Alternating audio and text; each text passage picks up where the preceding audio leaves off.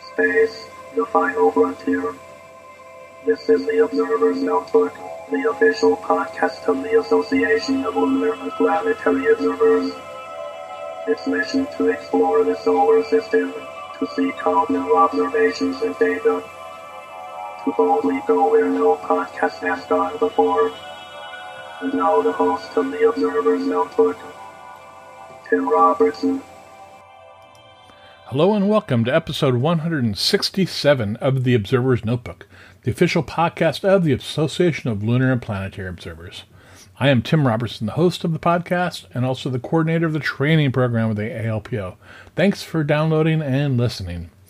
The Association of Lunar and Planetaries collects and analyzes observations of various solar system bodies and associated phenomena, and publishes detailed reports concerning these bodies in its quarterly publication, the Journal of the Association of Lunar and Planetary Observers. This podcast depends upon donations from you, yes, you, our listeners, to keep it going. If you enjoy what you hear in the podcast and you want to help support it, you can donate via Patreon. You can start off by giving as little as $1 per month. If you feel even more generous, for $5, you receive early access to the podcast before it goes public. For a monthly donation of $10, you receive a copy of the Novice Observer's Handbook. And for $35 a month, you are going to be a producer noted on the podcast. You can help us out by going to www.patreon.com/observersnotebook. If you'd like to join the ALPO, membership begins at $22 a year. Find out more at www.alpo-astronomy.org. And we're also on the Facebook. Just search for ALPO Astronomy. And this podcast also has a Facebook page as well. Just search for Observer's Notebook. And if you enjoy what you hear in the podcast, please subscribe and hit that little bell button so you never miss another episode. And now, episode 167, and it's time for Bob Lunsford and Summertime Meteor Showers. Enjoy.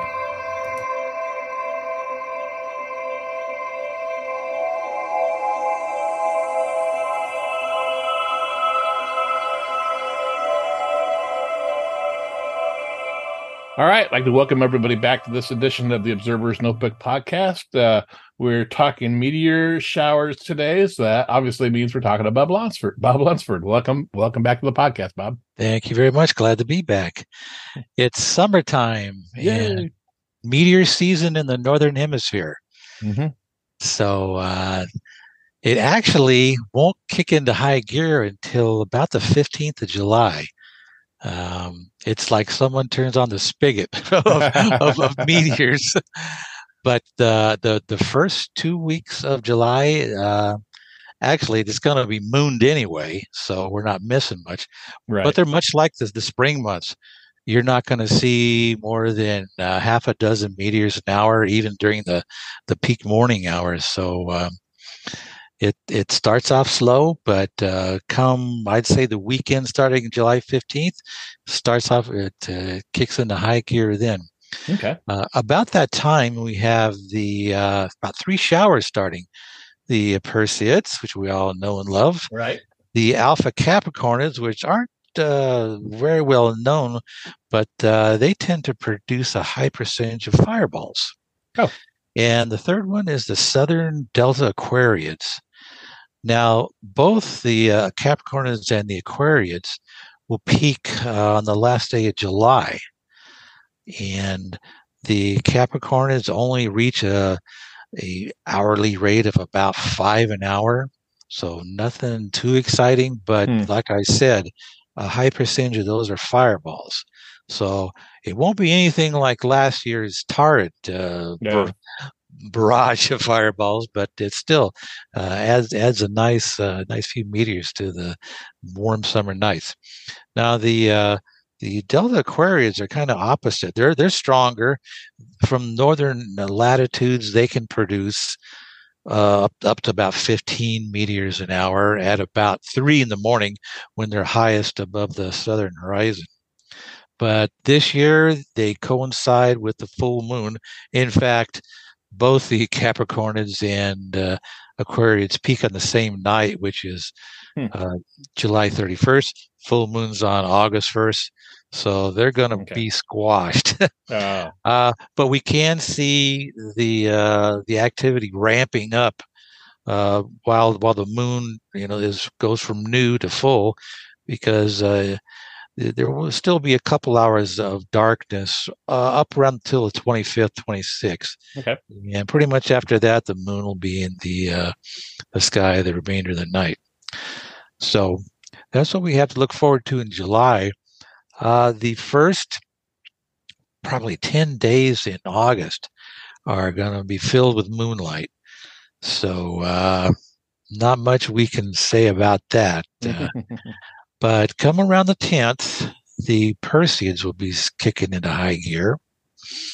And this year they will peak on the night of August 12th/13, Saturday night, Sunday morning. So it's good for all those people that have weekends off. So the moon will be 2 days before new.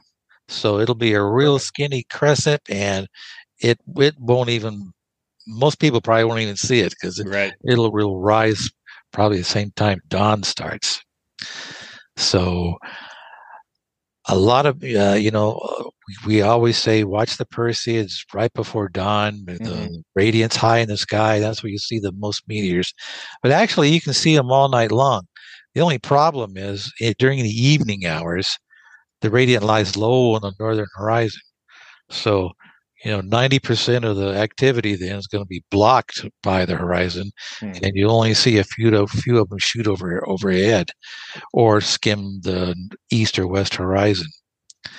Now, if you can only observe during that time, don't give up, because the meteors you do see are barely skimming the Earth's atmosphere. They tend to be very long and long lasting. So your normal Perseid is less than a second and usually pretty short. Now, these meteors you see just as soon as it gets dark, they tend to last several seconds and can shoot 50, 60 degrees of the sky. Wow. So there's not many of them, but the ones you see are pretty jaw-dropping. Okay. So that's, one good thing about observing early. But as the night progresses for the Perseids, the radiant raises higher into the northeastern sky. The meteors will become faster and shorter, but you'll see more of them. Okay.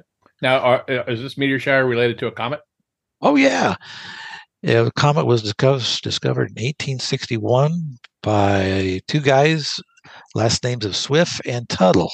So it's Comet Swift-Tuttle. It has a orbital period of 120 years. So it was last seen in 1990, so it's going to be a while before it makes it around again. Okay. But and it really doesn't matter, because this comet has made so many orbits, even though it's 120 years, it has been around a long time.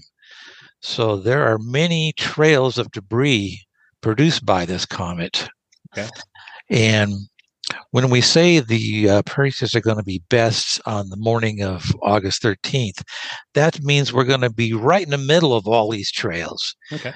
So we don't, there are some we're going to expect it to cross very close to, but those were created, hundreds of years ago. So we're not expecting anything fantastic. It's just the night of the 12th, 13th is when we're in the core of all these orbits. So that's the best time, no matter where you are on the Earth, to see the Perseid meteors. Okay. Now, the meteors you see in July from the Perseid showers, they don't actually shoot from Perseus. They'll actually be coming from Cassiopeia, because as the Earth orbits around the sun, the actual radiant changes by about a degree eastward per night. So every night it'll move a little bit eastward until it crosses into Perseus around the 10th of August, and then it'll be very close to the double cluster at the time of maximum activity. And it keeps going most of the month and lasts until probably the 1st of September. And by that time, it's in the well-known constellation of Camelopardalis, the giraffe. The well-known constellation. Yeah, that's right. And I think there's no star brighter than fourth magnitude in that constellation. So it has a long path during its activity period, but the main time it's active, it's within the boundaries of Perseus, and well seen from the northern hemisphere. Unfortunately, if you are probably south of 30 degrees south latitude, you're out of luck because the radiant does not rise from beyond then.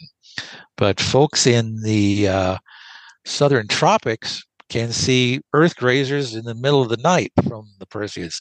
Not many, but like I said, the ones you see will be spectacular. Okay. But and if you go too far north, guess what? It's twilight all night long and still in August. So north of 60 degrees north latitude, you're out of luck. You may see the fireballs that occurred during Perseus, but other than that, it's just too bright. So your best latitudes are probably the southern tier of states in the United States, along California through Texas and Florida. Okay. So you have best combination of high radiant before dawn and longer nights. So it's a good deal. Now, how many meteors per hour? And it all depends what night you're watching and where you're watching from. Okay. Now, if let's talk about the night of maximum. That's when almost everybody's going to be out. Right. So if you are watching from the city and go outside, get comfortable in your lounge chair, and look up, you'll probably see about 20 an hour. Okay. Now, that's assuming you can see no stars dimmer than fifth magnitude. Right. If you go to a more rural area and can see sixth magnitude stars, that rate will probably double to 40 an hour. Okay. And if you go to the mountaintops or deserts where there's no light, expect an average of 1 per minute, 60 an hour. Okay. So, like the old saying goes that I just made up, the more stars you see, the more meteors you'll see. That makes sense. Okay. I like that old saying. I should add, if you're out of luck and it's cloudy that night, the Perseus can produce surprises. 2 years ago, we had an outburst on the morning of the 14th, 2 full days before after the maximum. Back then in 21, the maximum was predicted on the 12th, not the 13th. So those people who endured two more nights of meteor activity were in for a surprise, because the rates that morning far surpassed what we saw on the maximum night. Wow! So that was really really cool. Okay. And I knew immediately. I was out, and I knew immediately something was screwy. And I went to my meteor cameras. I have a system that records a system of 6 cameras that records the night sky. And that particular night, I had over 700 meteors. Whoa! Compared to 400 for the night of maximum. Wow! So it was just incredible. Is there a reason that was like that? You know what? This was an orbit that nobody really knew about. And to be honest, I don't think anybody's ever figured out when that was produced. But by golly, we ran smack dab into it, and for a couple hours, they were coming down about 100 an hour. Wow! Now, for a meteor shower like this, it's a larger, more populated with meteor showers with meteors. How many nights would you actually get up and observe? I would definitely a minimum of 3: the night before maximum, the night of maximum, and the night after. And if you still have any stamina after that, for sure, especially with a new moon this year, right? Be out as many nights as possible, because this is probably, next to the Geminids, the best shower of the year. Okay. So, definitely in the top 5 meteor producing nights of the year. Even the nights before and after are within the top 10. So, yeah, definitely, if you can make it out more than one night, okay, don't hesitate. Sounds like a plan. Amen. Now, as we proceed through August, the Perseids will probably the rates will reduce by about 50% each night past the maximum until they're down to just a few an hour by the end of the month. And like I said, by that time they're hard to recognize because they're shooting from the giraffe. And one other shower that may catch your interest is one that peaks on. Let me look at my list here. The Kappa Cygnets on August 14th. That's just one night after the Perseids. This is for folks who are out early in the evening.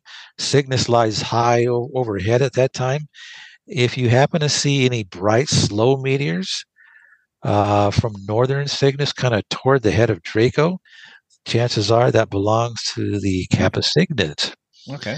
And once again, rates are low, similar to the Alpha Capricornids, but we did love to see those fireballs, though.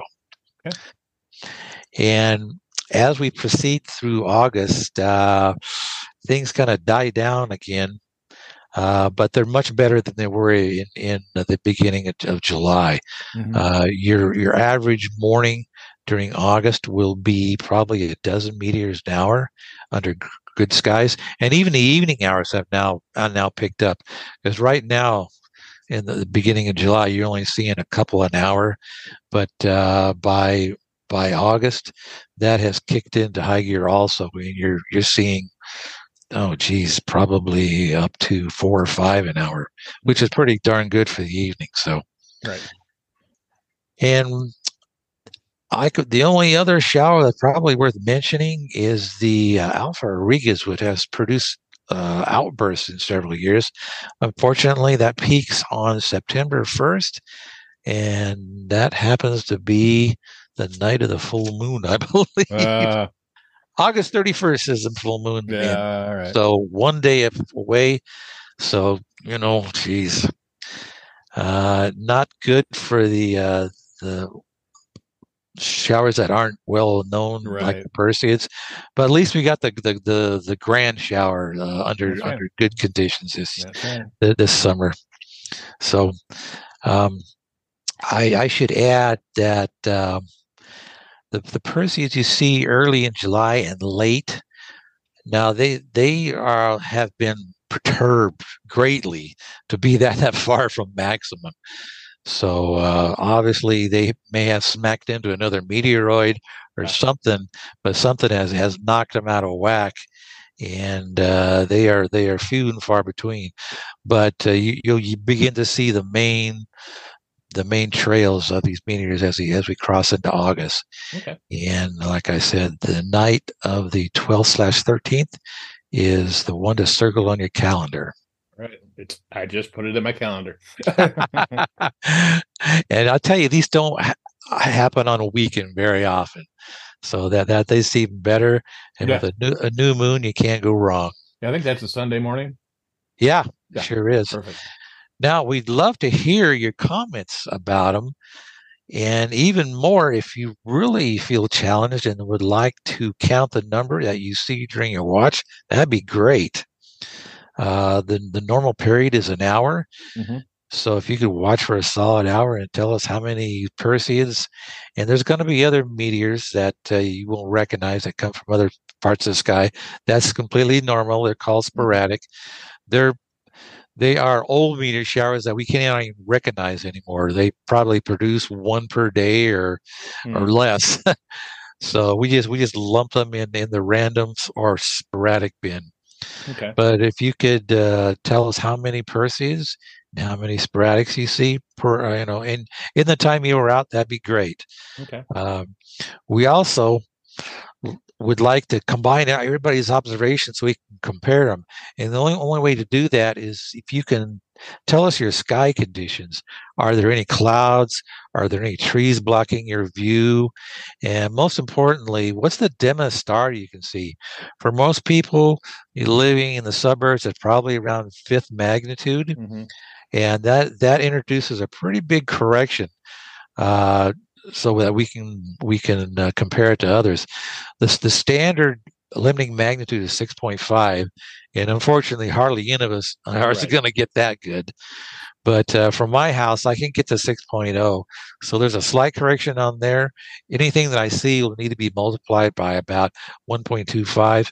But if you're observing under suburban skies, your rates will probably have to be doubled to compare to anybody else. Yeah, I just had cataract surgery, so I'm sure my limited magnitude is drastically increased. Oh, you know what? You're going to see 7.0, and we'll actually have to subtract from what you see to compare it to anybody else.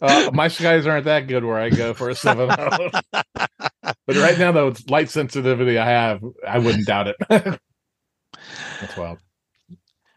Okay, well, I would certainly tell folks to get out if your skies are clear.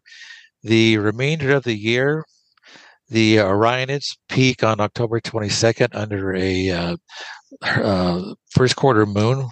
So that'll set around midnight or 1. So that'll be good for them. Good.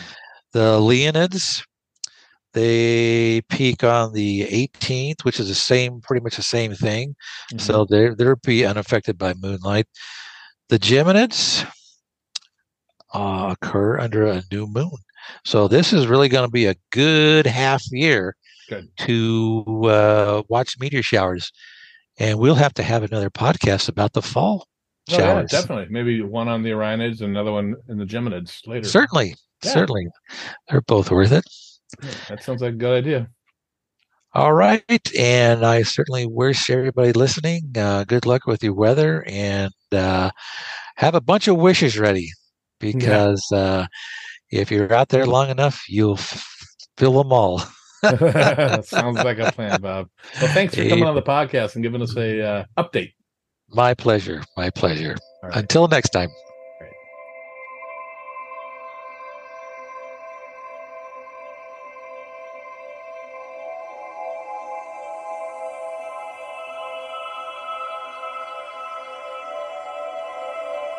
Well, that'll do it for this episode of the Observer's Notebook podcast. Again, I want to thank Bob Lunsford for coming on and talking about the summertime meteor showers. And get out there and observe the meteor showers. All Bob's contact information and web links are in the show notes, so check those out. And please, get out there and observe those meteor showers. They're a lot of fun.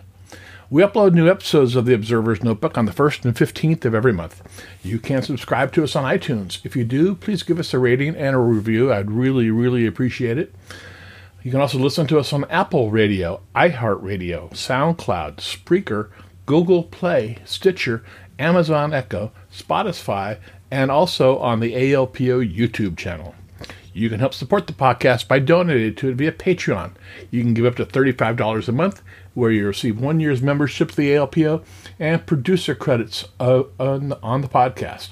And with that, I'd like to thank the producers of this podcast, Steve Siedentop and Michael Moyer, for their generous support. The link for Patreon, as well as the link for the ALPO, is in the show notes. If you'd like to get a hold of me, my email address is cometman@cometman.net, or on Twitter at ObserversNBPod.